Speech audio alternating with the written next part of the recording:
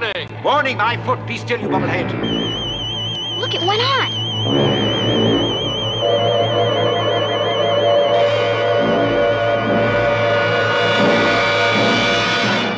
Rush. Kill. Destroy. Crush. Kill. Destroy. Crush. Kill. Destroy. Crush. Kill. Destroy. Crush. Kill.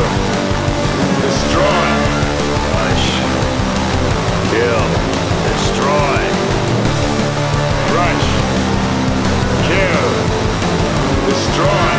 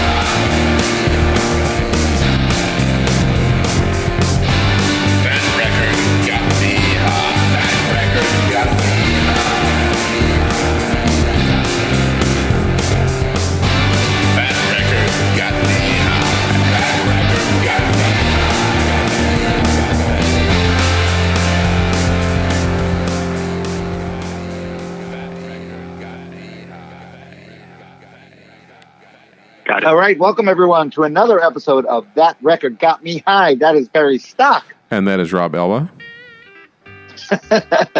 And we're in different places, so if there's a delay, we can't help it.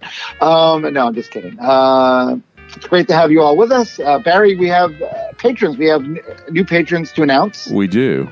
We have Mr. Mike Bruford. Right, Welcome Michael to Bruford. That Record Got That Me name High, sound familiar? Patron fam. It does. Mike Bruford, I think he lives in Cardiff, I believe. Cardiff, Wales. Right? That's right. Am I correct? All right. And we'd also like to welcome, this guy has a good name, John Class. So I'm assuming he's all class. Yeah. I bet he's never heard that John, before. So John, and maybe he's a little more classy because he became a patron of the show. 100%. And Barry, how did they become patrons? To become a patron of the show, you go to patreon.com/TRGMH and pick one of the, I think there's 3 offers that are presented. They're all very reasonable and affordable monthly tiers to support Rob and myself on this podcast. On this journey, this podcast journey that we're on. That's right. And we just released a patron. Occasionally we do episodes that are patrons send in themselves introducing songs, and we just released a new one that's really fun. I listened to it today. Barry, I didn't get to tell you, but it's great. It came out awesome. I think usual. it came out really well. I was pleased with it when I listened to it too. It did. That record got this adolescent high. Everyone's sending records that got them high when they were 15 years old. Although, guess who didn't tell what their name was? I know a couple didn't, but you know what? Maybe they want to remain. Yeah, it was Steve. Anonymous. It'd be nice to say. Steve was like, I forgot to say my name, and I was like, I think people who listen to the show But he wasn't probably the only one. know. I think there was at least one more that didn't. Yeah, I think Stephanie McCook. I don't think she said her name either. She didn't. Right. I know. I was going to ask you who that was, but I wasn't sure. But okay, you can leave your name. You can be anonymous. But Barry, enough of this chit chat. We have a guest on the show, which we have been rudely ignoring, and I would like to welcome my dear friend, Mr. Javier Caballero. Javi Caballero, welcome to the show, Javi. Thank you, gentlemen. Thank you. So Happy great to be here. Now, Javi, you are a patron of the show, but I don't think you've never. Why don't you participate in the patron episodes? Are you just too busy, or Rob, just not interested? I thought you just said that we were good friends. You should know. You should know why. Because you're a horrible procrastinator? True. That's one. That's reason one. Reason two is that I'm extremely busy. Oh, you are busy. Yes, you're busy, man. Javi, for those who don't know, dear friend of mine for over 20 years, I believe. He is a musician. He's a technologist. That's what I'm calling you, Javi, a technologist. That's a good one. I don't understand what you do, but it's something with technology. And a yoga enthusiast, and right? Yes. And he's living his best life now in Louisville, Kentucky, with his lovely wife, Heidi, and just living his best life there, right? It is. It's a wonderful, wonderful place outside of the crazy ice storm and snowstorms that we just got a couple of weeks ago, which was kind of nuts. Yeah. Lovely place. You leave South Florida. This is things that can happen. Yeah. Well, I think he's aware of our own set of weather circumstances that can go south very quickly. That's true. Oh yeah, he's aware. That's how he ended up in Kentucky in the past. Exactly. Fleeing here a couple of years ago from hurricane. All right, but enough of this crap. Javi, you brought a record to us, and it's by a band that some people are shocked that we haven't already covered in our 3 years of existence. But what are we going to talk about today, Javi? I was actually shocked that you hadn't covered this band. But the album that I bring to you today is Pixies, Come On, Pilgrim. Good job. I'm glad that you said the record we prepared for, because I'm afraid there will come a day when the guest is prepared for a different record. And we're just like... That's totally possible. Yeah. Oh, shit. Yeah. And then we go, cut, we edit, and we got to figure out what we're going to do.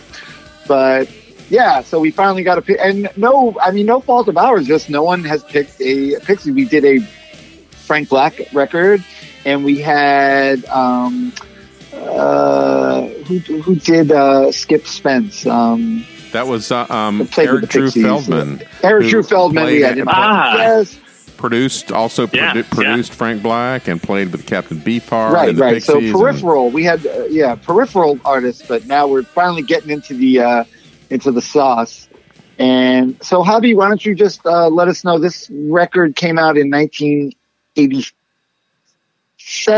It was released on 4AD in 1987, so I wasn't sure if it actually wasn't released in the U.S. till 88, but around that time, 87, 88. Because I think when it was first released here, Javi, wasn't it with Surfer Rosa? It was like an add-on to Surfer Rosa. Right. From what I understand, it was originally released in the UK, but they didn't have distribution in the US.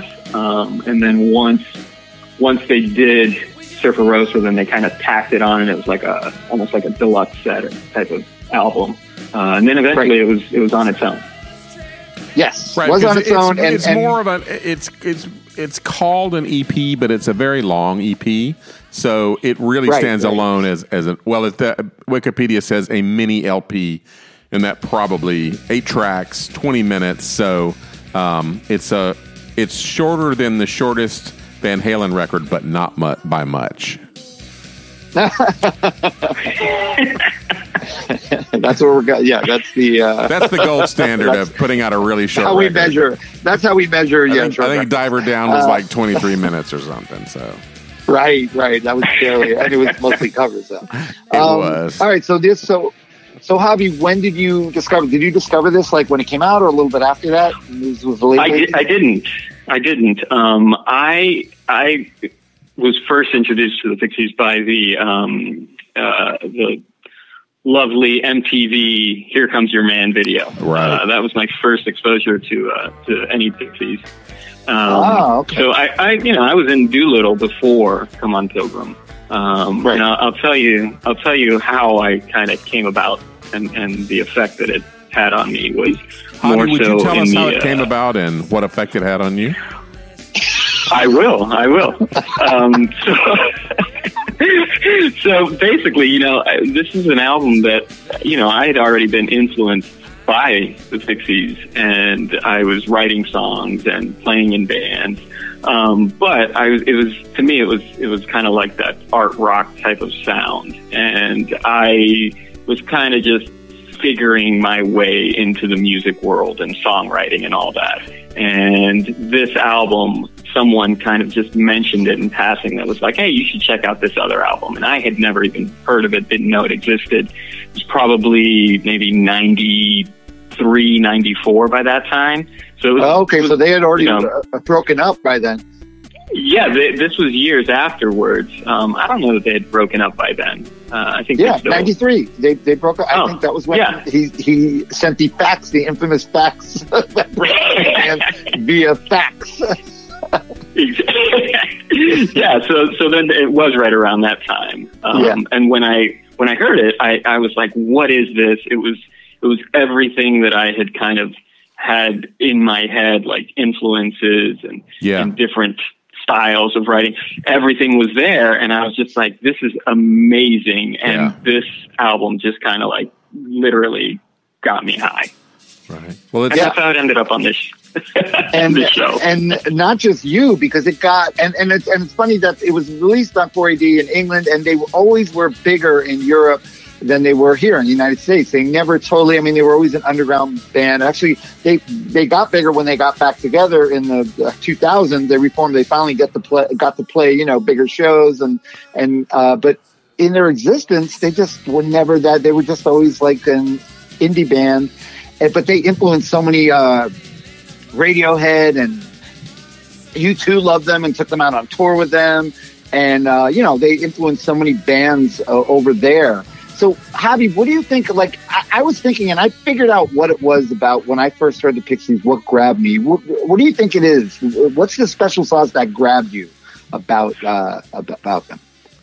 Well, for me, it was all about the sound, the songwriting and interpreting that into sound.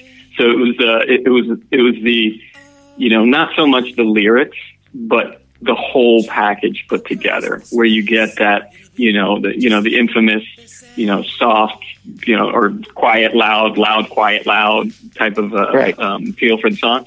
But it had that cross from like, hey, you could almost hear, especially on this album, you could almost hear these songs were written most likely on an acoustic guitar and brought in, and then all of the band members kind of built on it and made this just this sound that was amazing, know. And I kind of hold it right up there with kind of like Velvet Underground type of, hey, they're experimenting, it's art, and there's this great music that came out of it. Yeah. They actually recorded this, was part of a set of 17 songs that they recorded as demos. So these were recorded at Fort Apache Studios in Roxbury, Massachusetts. And they pulled 8 of the out of the 17 songs. And some of the rest of the songs would appear on later Pixies records re-recorded. But this record has a tremendous sound and a tremendous immediacy that was the stated intention of the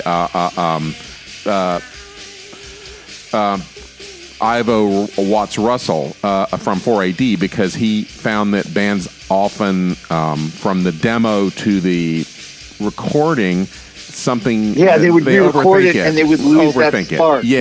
And that these had everything. So it's a remarkable thing, because it's like that Young Marble Giants record we talked about, which was recorded basically they put some mics on them and they recorded it, and then there's 2 overdubs, and that's it, the entire record. And it's one of the most influential underground records that ever was put out. And so this has the same quality. I think this did the same thing for notoriously, I'm going to say the name and you're going to make a sound. Kurt Cobain found this sound incredibly intoxicating and turned it into. He did right. No, I said he just turned it into million-selling, rock songs. Right. I did. Yeah. Some of the other people, and what for me personally, what excited me was everything you said, Javi, but I guess you didn't see. I did pay a lot of attention to the lyrics, and what struck me, because I was already starting to write songs. I was in a band, but the utter freedom, the sense of freedom in how he wrote. Like, he would write just about anything, just about crazy fucked up shit. And I just love that because you just got that feeling of, and like you said, it's all art. They approached it more almost like an art band. Like they were just, the songs didn't necessarily have to make sense. So they didn't have to, run a very straight line, verse, chorus, verse. And they played around with all that. They played around with the song structure and whatever rules of proper rock. They played around with that, but at the same time, they still rocked. So that's just what I loved about it. It just sounded so different for some reason, Yeah, it was inspiring, and I think that you're seeing it from the same vantage point that I saw it as well, which was, as a songwriter, it kind of just gave you this affirmation of, hey, you can do what you want to say. Like you can do that and make it something great. And it doesn't have to follow the guidelines of the standard rock song. Yeah. Right. And you could still rock, but not fine. It's funny. I a while ago, I read or I saw an interview with Kim Deal where she said that they never did a song. They never had a song where they would end it like bam, bam, and they do the stinger at the end. And then I realized, in going over Pixies, they don't have any, they never do that. And that's like such a rock cliche that, every band's going to have a song that goes, and they don't have any, they just never did it. So, they just didn't go for the traditional rock conventions. Now, all right, I guess this is an unfortunate metaphor about about an elephant in the room, but there is an elephant in the room of all this, which I think we all know. And the big elephant lurking in the room is not my co-host Barry Stock, but the fact that my co-host Barry Stock looks a lot like Frank Black. Yeah. No, but aside from that, you're not a big Pixies fan. Yeah, that's the I'm thing. not a hater at all. Pixies are one of those bands that you're not. Not a bit. Pixies are one of those. I almost bands. thought you were more. I have actually whittled it down to the fact that Frank Black and I might be similar enough that it's simply a matter of seeing yourself in the mirror and being like, I know. Okay. So it's as simple as that. Yeah. I don't want to go. I know that guy. All right. That's good. What do you think, Hobby? That's. I'll accept that, right? You can accept that. Yeah, I will accept that, and that's fair. That's fair. And I will say I would be proud. It's much. I will say, Barry, that's much nicer than what Steve Albini originally said about them when he produced their second album after that. Did you hear that? No. He said, I found, this is a direct quote, a patchwork pinch loaf from a band who at their top dollar best are blandly entertaining a college rock. Yeah. Well, he's known to he have later some apologized opinions. and said he was just, he was being very cranky and everything. He's sometimes he does that for fun, I think. And it's blandly entertaining college rock. Right. You know what? The truth is, he took their money, and everybody was happy, and so yada yada yada. Keep talking, Steve. They were, and that's a great album. But this album does have a certain quality, and I think it is because the fact that it was their first demo, and it's like. Also, you can't take away as great a songwriter as Black Francis, which I don't know, we'll call him Charles, call him Black. On this, in the big initial Pixies, he was Black Francis. Aside from that, you got Kim Deal on bass, who she had just basically learned bass to be in the band originally, right? And became like a really great bass player and just a great foil to him. Like her vocals add so much to the songs, and. David Lovering, who is me and Barry, what do we always say about a drummer in a band? That you can have basically it, you can have a great band, but if it doesn't have a great drummer, it's not a great band. Yeah, right. No matter what you do, if it's not a great drummer, it's not a great band. So yeah. And he is a great Soul Asylum. Solid drummer. I'm talking to you, Soul Asylum. All right. Different podcast. That's the elephant. That's the other elephant. And then you got, of course, Joey Santiago, who just was not what you'd call a virtuoso by any means, but very. I think the fact that he was at first more limited in his guitar playing made his guitar playing so interesting in things that he would come up with. Yeah. Right, Albie? Would you say that? Yeah, I think that it's actually one of those situations where, he had less tools to work with. So when he hit a note, he put everything he had in it, and you felt it through those speakers. Yes. So it was almost like that limit that he would reach. He would just like blow through it by just making that thing squeal and just emoting through the guitar. Yeah. Yep. All right, let's do it. Let's get to the record. Barry, I'm curious, had you ever listened to this whole record before? Yeah, I've heard this record. I've heard this record. My wife saw the Pixies at a CMJ music showcase at the 930 Club. She saw them in '86. Oh wow! Before we may have met, but we didn't really know each other. And she saw them opening for the Throwing Muses, and she was quite impressed. So when we first started dating, she had vinyl of, I guess, that twofer, which was Come On Pilgrim and Surfer Rosa. Right. Oh, okay. And so, when she first met you, Barry, she didn't go, wait, are you that guy? Are you? Yeah, no, I'll tell you the truth. Here's the truth. At that time, I had hair, and the person I was often mistaken for was Bob Mould, who used to be kind of hefty. And so... okay. I can see that. I got sideways glances. And then, of course, there was D. Boone before that because, also hefty guy, hefty rock guy, but... Yep. The hefty rock guy. All right, well, what are you going to do? It happens. It happens. It happens. All right, so let's start the record. We get the first song. Let's listen to Caribou.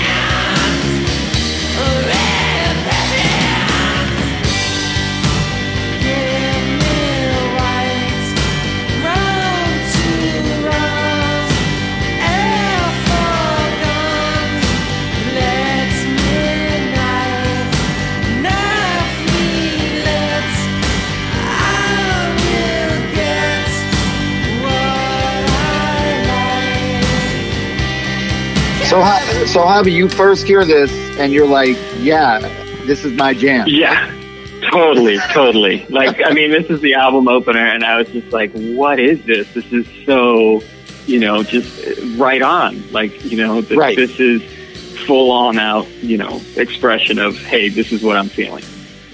Right. And when you think about it, it has a little bit of everything that you love about the Pixies, because it's got the little opening guitar figure before it goes into the actual song, and it's got him singing in that falsetto, the wailing falsetto at first, and then the screaming ripped hand, he's screaming that. So it's got it's got a little bit of everything, Yeah, it's basically, we're here.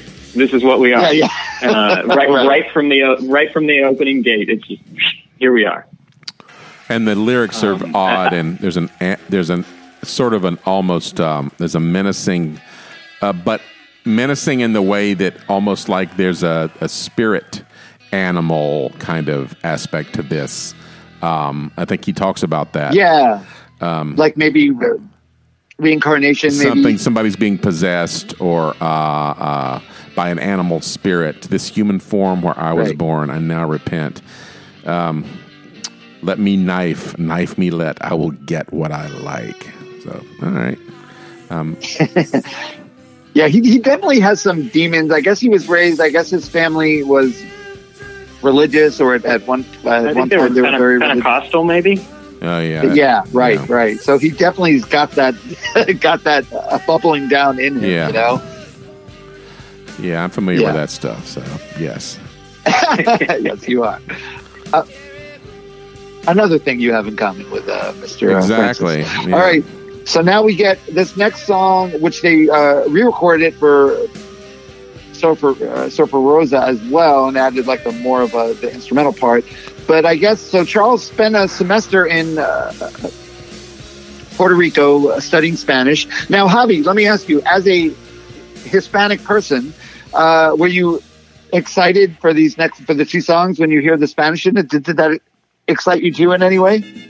I was, and I'll tell you, so much so that, you know, I grew up being exposed to a lot of different kinds of music, including like Latin type of, you know, salsa and you know, all kinds of different Hispanic music.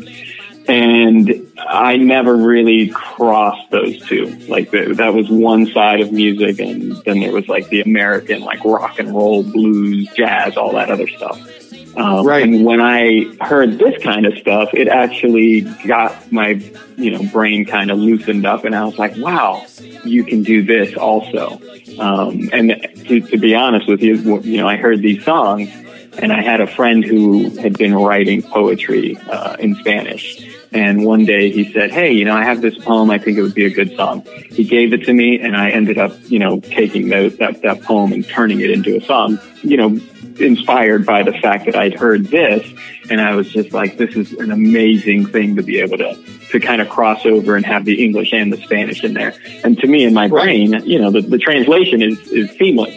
So I heard the song, and I was just like, wow, like this is impressive.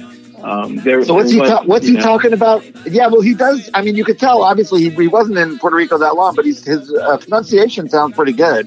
And it is pretty good. It is pretty good. It is, right? Well, it sounds authentic. And for us, I will say, Barry, I'm sure I speak for you. For us non-Hispanics, when we hear that, it just sounds very exotic. It does, yeah. Exciting to hear that. There are some complaints on the Genius page about his Spanish, that he's not as bad as the Clash was Joe Strummer's mangling the Spanish language. But I was going to mention that. Yeah, some of the words aren't correct. There aren't exactly. Right. He's close, but he's not a native. But he's obviously not a native Spanish speaker, so you got to cut him slack. But yeah, much better than that. And then you got the classic Joey Santiago guitar stuff in this, where including banging that. For those who don't play guitar, that the pinging sound is banging a reverb amp, and when you hit the reverb amp, it makes that ping, and that's what he's doing that during the solo. So it's just cool. It's exciting. It's a very exciting song, right? It is, and I'll tell you, you know, this second song for me, it like triggers these memories of like, you know, riding around the city on a bicycle, right? And it's just like constant motion and just kind of like. Even the title, you know, vamos, that means like, let's go. Right. So you put this on headphones, you're on a bicycle, you're just bombing the hill. It's just like, you know, you're just going. And I think, you know, that translates across, even if you don't understand what the words are in Spanish. All right, let's go.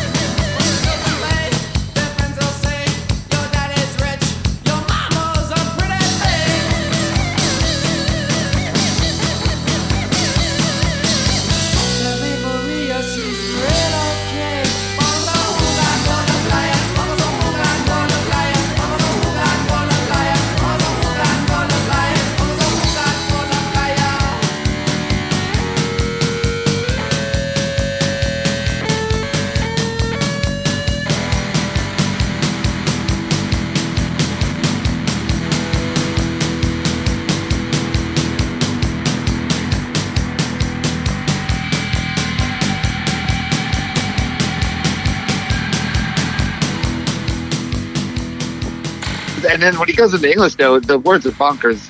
We'll keep well bred, we'll stay well fed, we'll have our sons, they will be all well hung. They'll come and play. Their friends will say, "Your daddy's rich. Your mama's a pretty thing." It's great.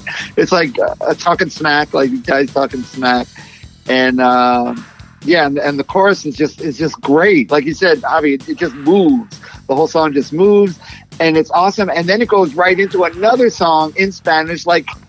How ballsy! The second and third song, they're doing the ones in Spanish, and this one that guitar lick in there that is just wild to me. It almost sounds like you start listening to the song, and it's like when a cop. Well, I don't know if you guys know this, but when a cop is like chasing you, and they first kick on the siren, and the siren starts going up.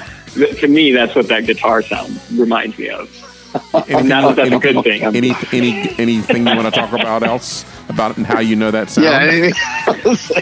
I'm gonna plead the fifth. All right. Okay. Oh wow. All right. I mean, you're the one that's living in Kentucky, not us. So you know. That's true. So go ahead, Javi. You announced the third song. Say it. Isla de Encanta.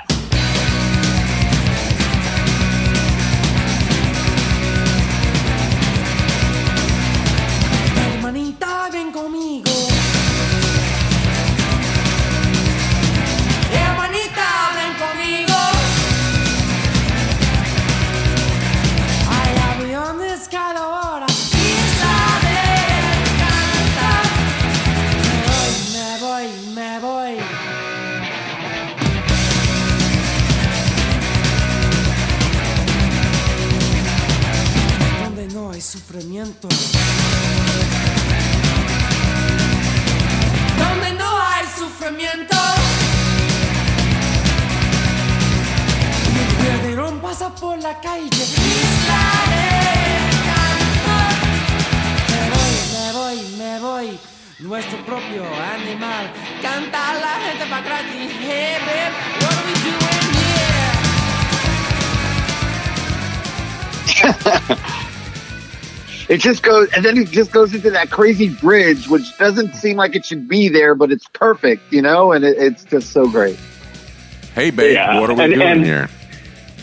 To have that go from Vamos to this song, it's just continuing that motion, that move, go, like whatever you're doing, it's real active. The shaker in that really takes it over the top. Into really it ups the intensity about 1,000%. For some reason, just that shaker being in there adds this weirdness to it that lets you know that they're not playing. Yeah, right. Yeah. They're not. Yeah, they're not playing. And I love how during the in the second verses he's not like singing.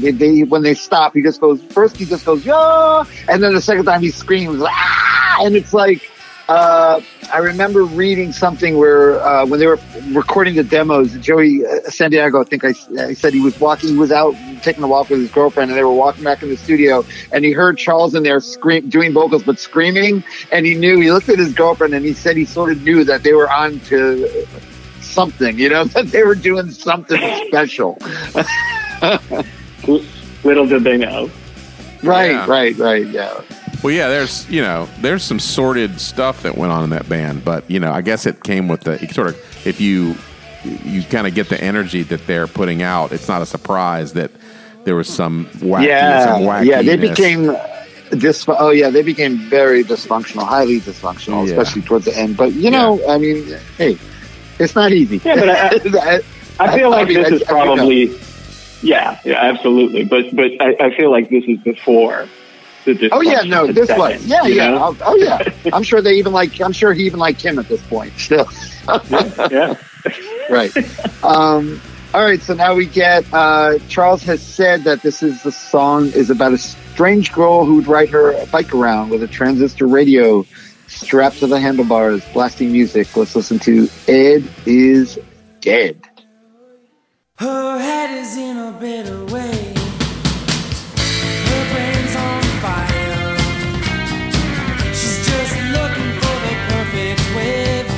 It's her brain's desire. I'll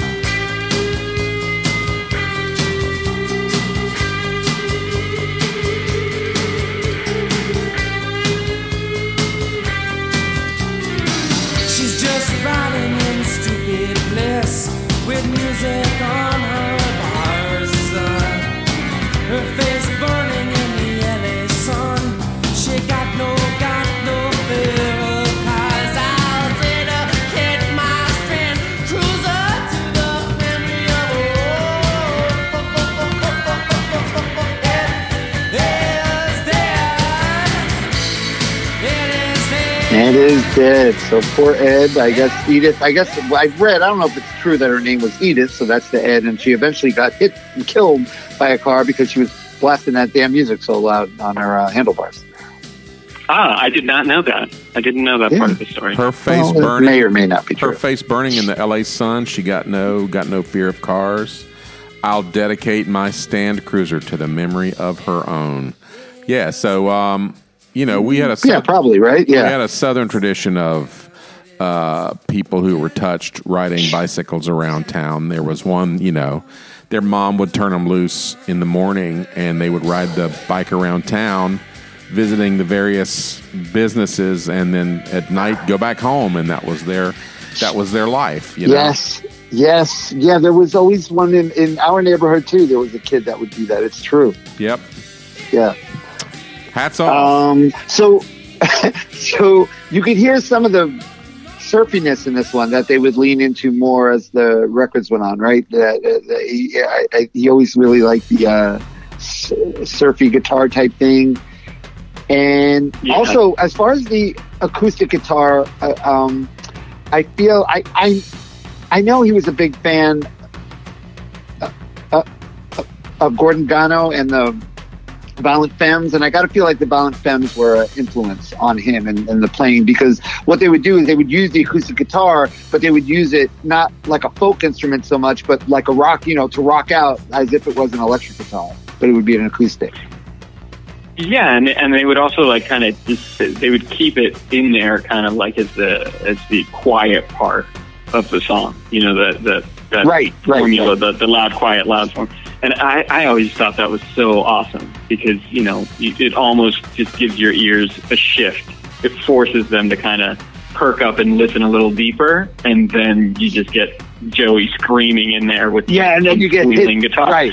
Yeah. You get hit over the head. Yeah. It makes you lean in, and you're like, wait, what's going on? And then, I think that's a good technique. I love it. Yeah, it is. It's good.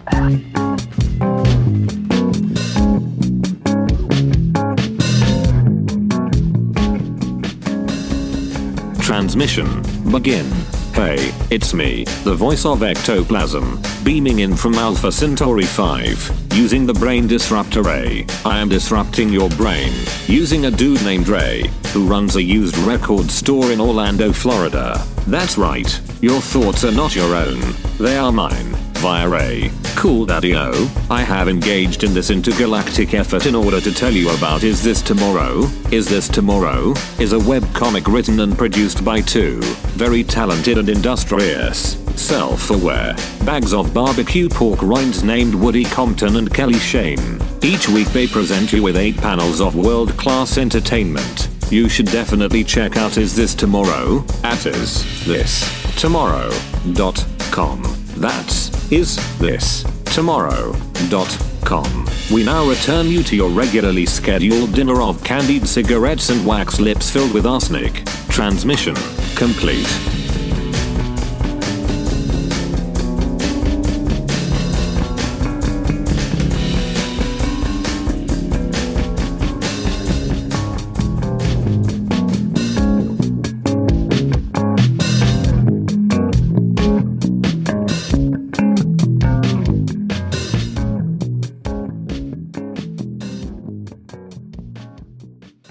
All right. So now we get another thing. I mean, Charles has things he would write about that he would return to a lot, and incestuous things, fantasies. Either a lot of stuff would reference the Bible, and I guess there is a lot of incest in the Bible. So I've heard. Indeed, there is. Right? Yeah. So this most of it unpunished. Most of it, God just kind of looks at it and goes, I don't know, whatever. Yeah, well, it's the time. It's the times. Different times. People do what they got to do. This song definitely plays with that. Let's listen to the holiday song.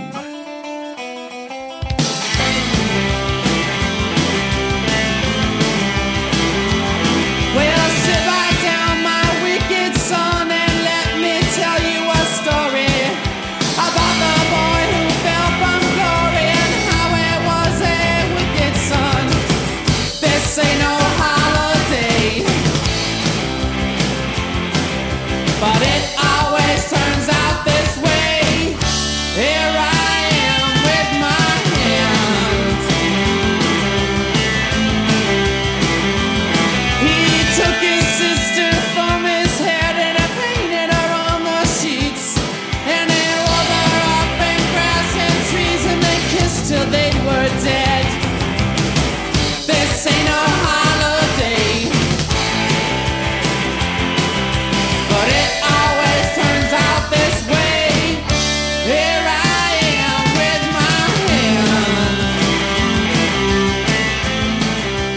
So are we guessing that Here I Am With My Hand is him relieving himself after these incestuous fantasies? Yeah. Well, he's not. Yeah. Well, he took his sister from his head and then painted her on the sheets. There you go. And then rolled her up in grass and trees, and they kissed till they were dead. I mean, yeah, he's not shying. He doesn't shy away from the guilt or uncomfortable things. Does he have a sister in real life? I don't know. Does she know about this song? I don't know either. There's also Joey Santiago again. Just the little melodies he puts in there are just so, they're simple and they're so great though. You know, they add so much to the songs. Yeah, it's like he's working with like limited tool set and just doing an amazing job with those tools. You know, right. Just makes the notes sing, and it's not a lot of notes, but it's like they're just perfect and they fit in. They're the right notes for that spot. Yeah, they are. They're exactly what was needed. And also his singing style. I know how his singing style has influenced you, and it's influenced me as well because he has a very plaintive. He always had a very plaintive way of singing that was aggressive, but not aggressive like a growl or anything like that. It's just very, very plaintive and matter of fact, and it just makes it all seem very authentic and not like, you know, not trying to be rock and roll, you know? Yeah, exactly. Like he's singing, and although I think some would consider it screaming, but it's always just hey, I'm singing to you, and here I am, and here these words are. That makes it almost gentle to receive it, but he's screaming at you. Right, and it's not like he's like not trying to sing, but he's just not over. I don't know. It's hard to describe, but it's very. It's something, and this next one. Yep, this next one we get more. Biblical references. Barry, you would probably know. Do you know about the story of Nimrod? Because apparently I didn't know Nimrod. Nimrod gets a raw deal because he was referenced in a Warner Brothers cartoon by Bugs Bunny saying, "Don't be such a Nimrod." But actually, I believe Nimrod is a hero in the story of he's in the Bible. Yeah, he was the great-grandson of Bugs Noah. Bunny said, yes, Bugs Bunny said, don't be such a Nimrod. They just picked that name, and then it ended up people thought a Nimrod was like a dope, but it's actually not. Right. So, Nimrod's son, I don't know from Nimrod's son, though. I don't know the genealogy. I'll tell you, the man, Nimrod, I guess, was the great-grandson of Noah and a man who married his own mother, and then after he was killed, his mother deified him for claiming that he was a god. So yeah, I don't know about his son either, but let's listen to a little bit of Nimrod. And this is a song about him. yeah, exactly.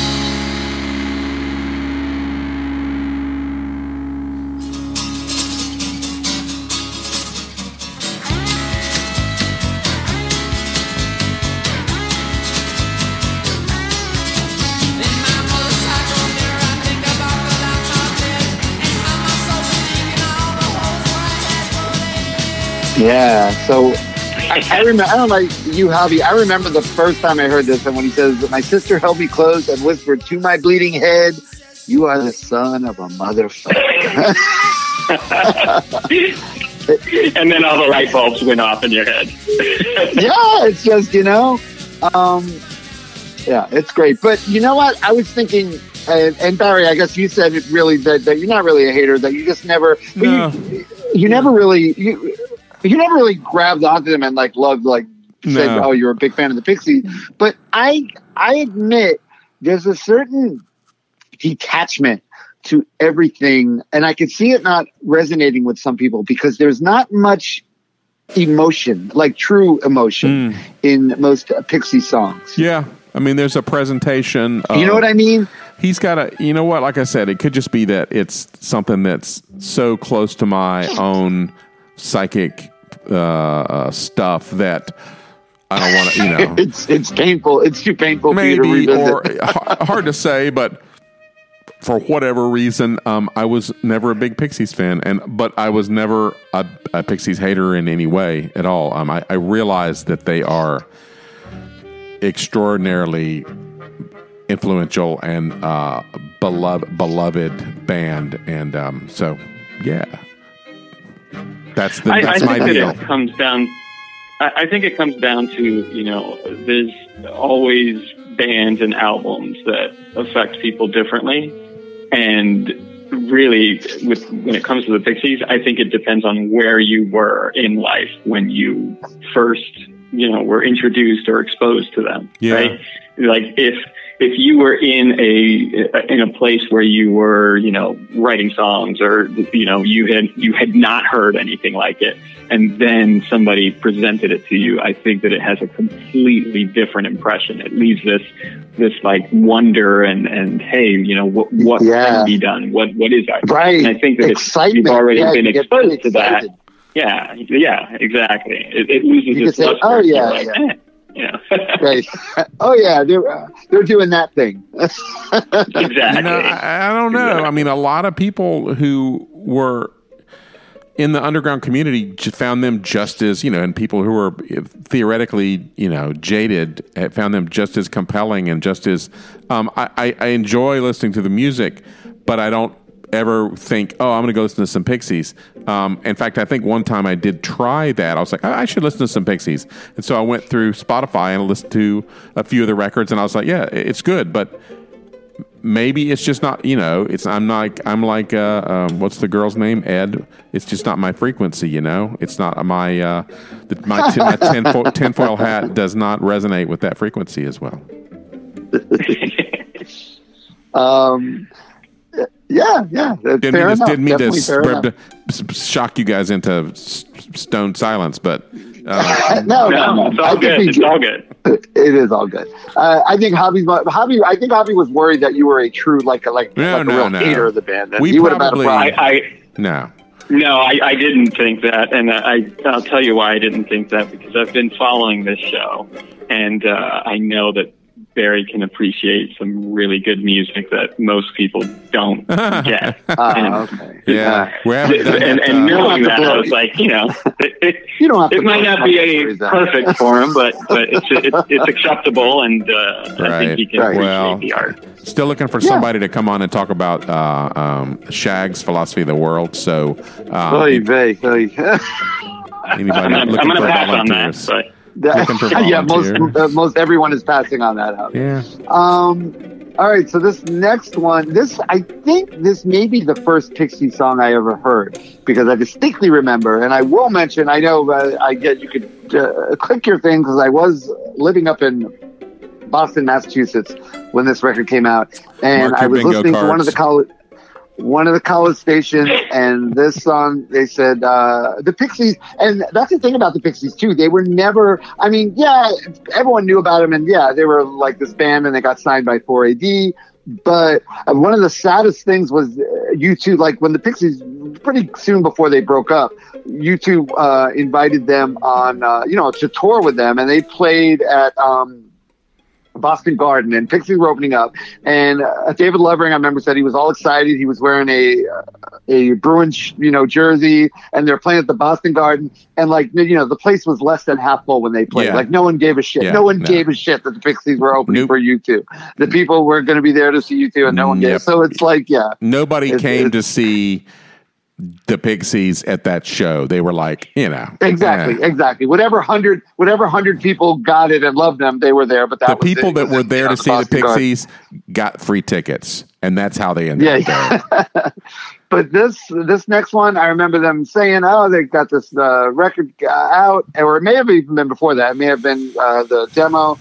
But I heard this, and I'm driving, and I'm thinking, oh, okay, yeah, because I had a band up in Boston at that time too, and I just remember, Javi, you'll appreciate this. I remember thinking, wow, this band is much better than my band. So let's listen to "I've Been Tired." 1, 2, 3. She's a real left-winger 'cause she been down south and held peasants in her arms. She said, I could tell you stories that could make you cry. What about you? I said, me too.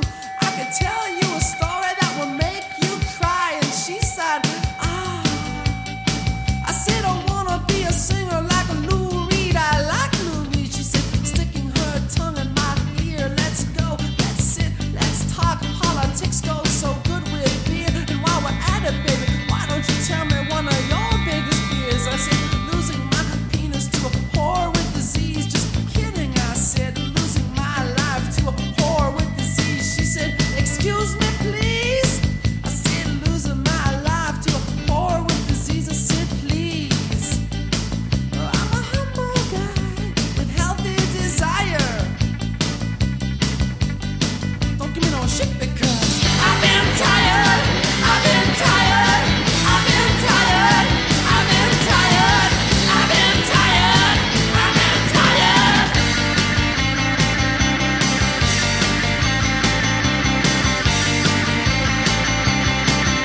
I tell a tale of a girl, but I call her a woman. She's a little bit older than me. Strong legs, strong face, voice like milk, breasts like a cluster of grapes. I can't escape her ways. She raised me. She'll make you feel like Solomon. Beware your babies, even if you have no one.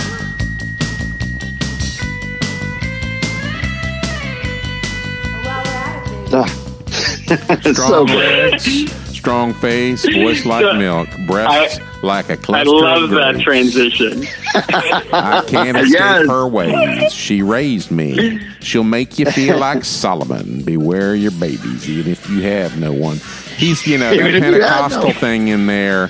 I don't know. He didn't grow up in the South, did he? No. Where did he grow up? Like, you can be I Pentecostal. think he was from. Oh, I think he was from California. Yeah, okay. Was it all New right. England or California? Well, he went to school. Him and Joey met in UMass, but I don't even know. But I know he loves California and he's enamored with it. But I don't know. He may have grown up in Like the when he Northeast. says, losing my life to a whore with disease. I mean, I can hear that coming out of a preacher's mouth.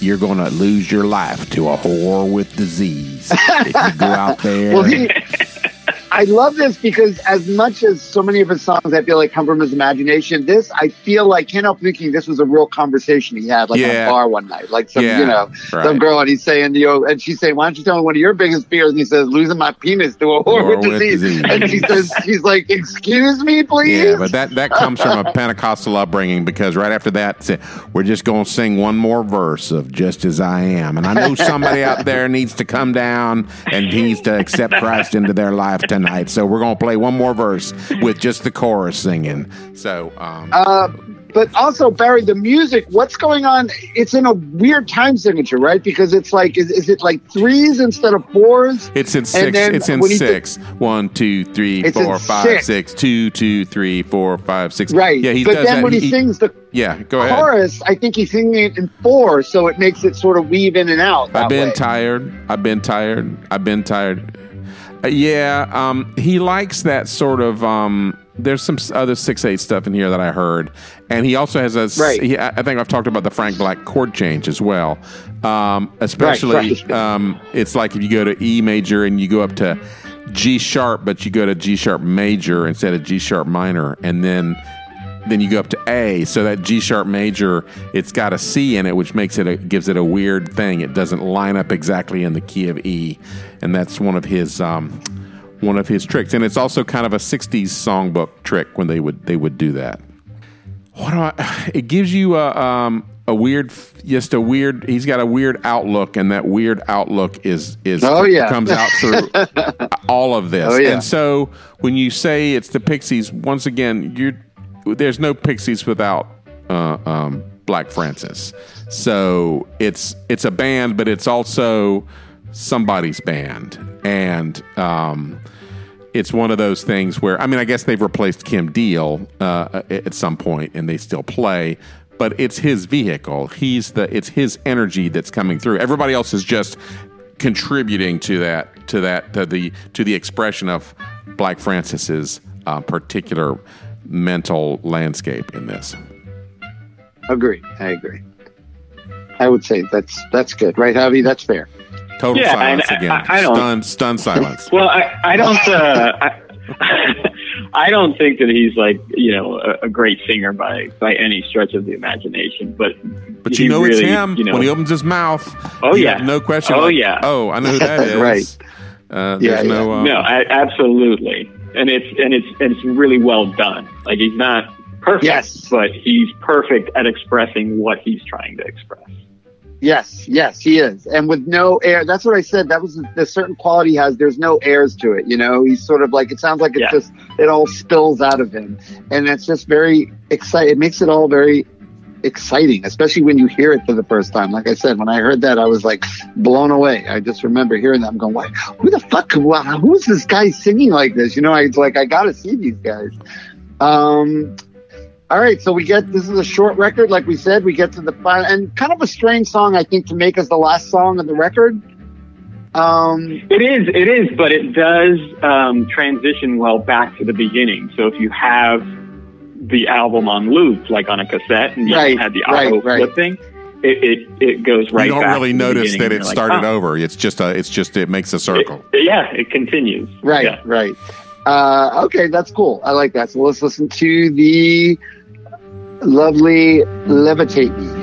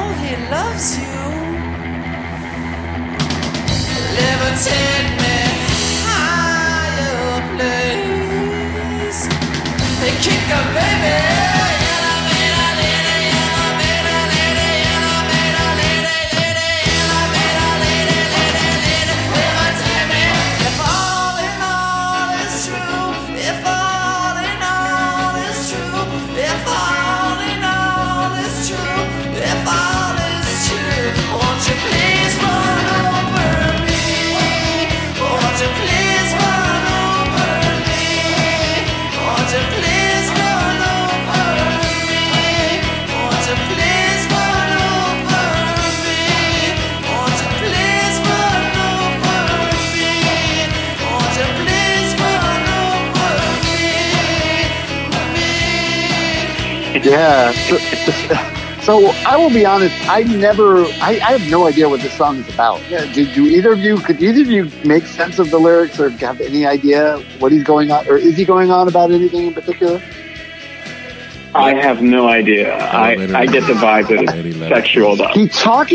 I assumed that it was something to do with Eraserhead, because they do have an Eraserhead connection. I agree. And I don't know exactly why. Yeah, they used to cover the Eraserhead lady song. Yeah. Yeah, well, there was a lady in the elevator in Eraserhead. Remember the lady, not the lady in the radiator, but there's also a lady in the elevator. Yes. Then take off them rings, and when he mentioned holes, the baby, he kicked the baby. Well, the guy ended up, stabbing the baby, whatever. But so yeah, I always had a feeling that it had something to do with Eraserhead.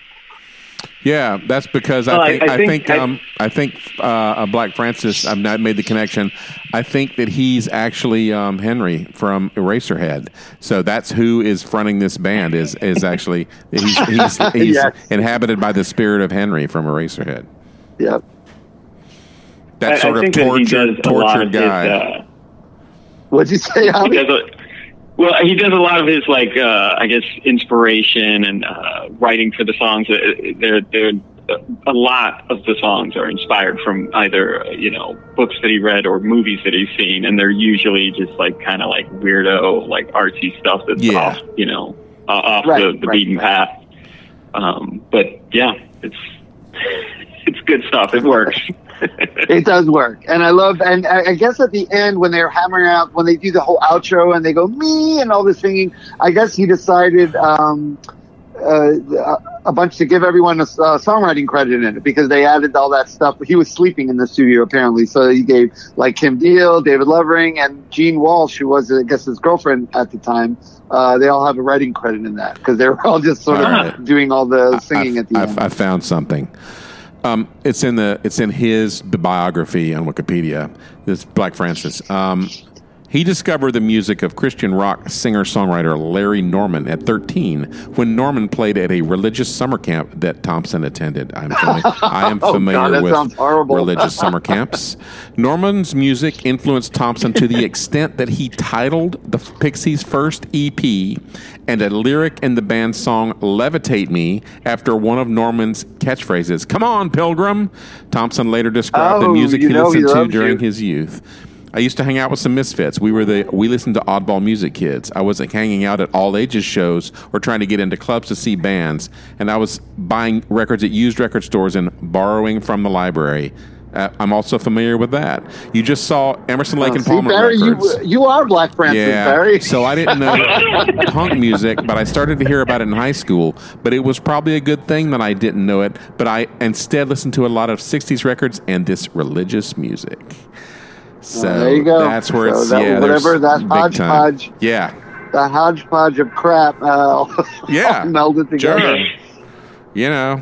And made some fantastic music. He doesn't sound like anybody else. His stuff doesn't. That's the thing. It's instantly identifiable. It's like, oh, I know who this is.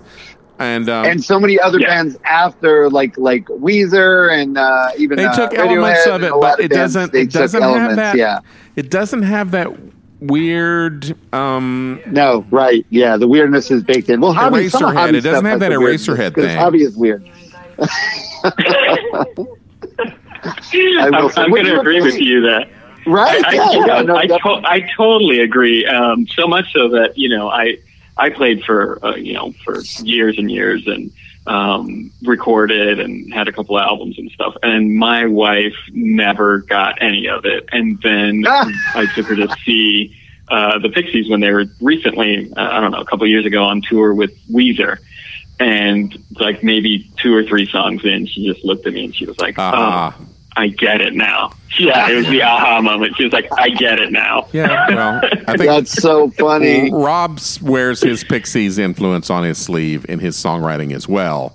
For sure. It's in there, and so whoever this guy touched gets touched deeply. That's for sure. It's true. I would say, yeah, definitely. That is a true statement.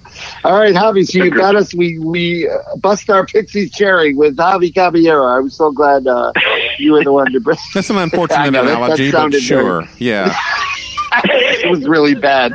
You can leave it in, though, Barry. That's okay. It's something I feel like Black Francis himself would appreciate. Okay. Yeah, I would agree.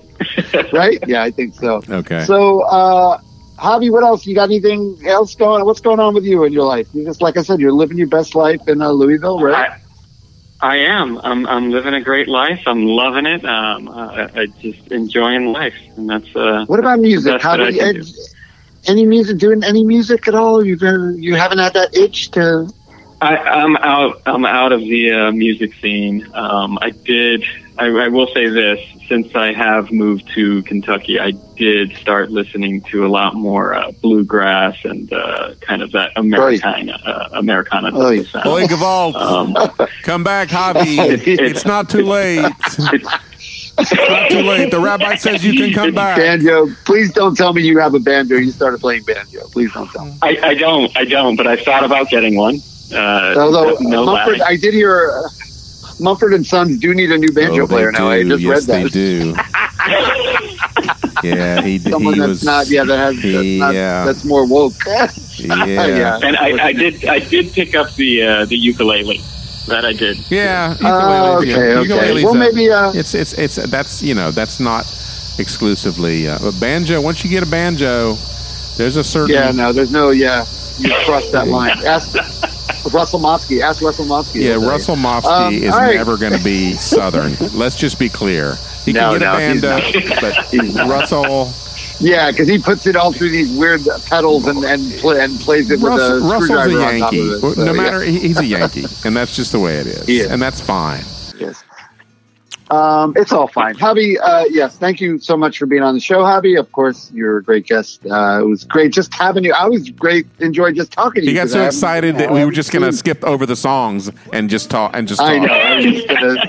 I did. I got overexcited. Next week, we have a return guest. My goodness. We have musician and bon vivant. Yes. Michael Cudahy is coming back on. You know him, you love him. And he is doing an album that has been name checked many times on our podcast, right? Yeah. Forever Changes by Love. And it's a record that,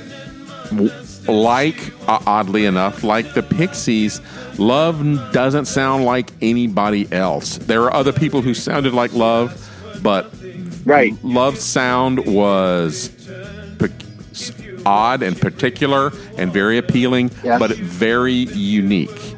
And so next week we're going to get to their and they also influenced. Yeah, and they influenced a lot of other musicians. A lot of people. Yes, it's one of those records that if you hear and it's gonna, and if you hear and it's gonna, you're gonna remember. Oh yeah, Forever Changes. Exactly. It's something about it.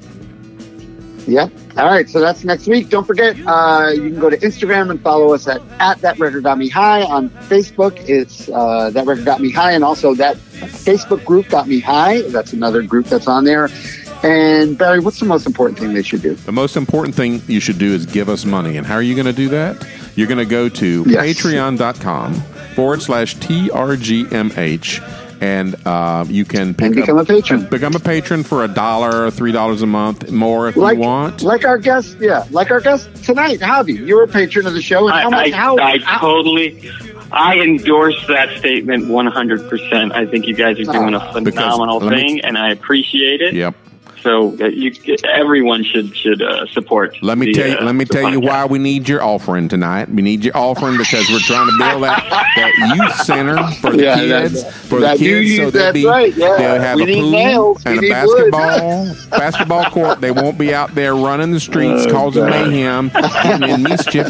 They'll have something to do, and then we can teach them about Christ as well. So we need those donations. Open up your hearts and open up your wallets. And we really appreciate it. We appreciate you, all our patrons. We appreciate you, Javi. Thanks again. This was really a lot of fun. It was. We'll see you guys next week. That is Barry Stock. That is Rob Elba. Yep. We'll see you guys next week. We are out.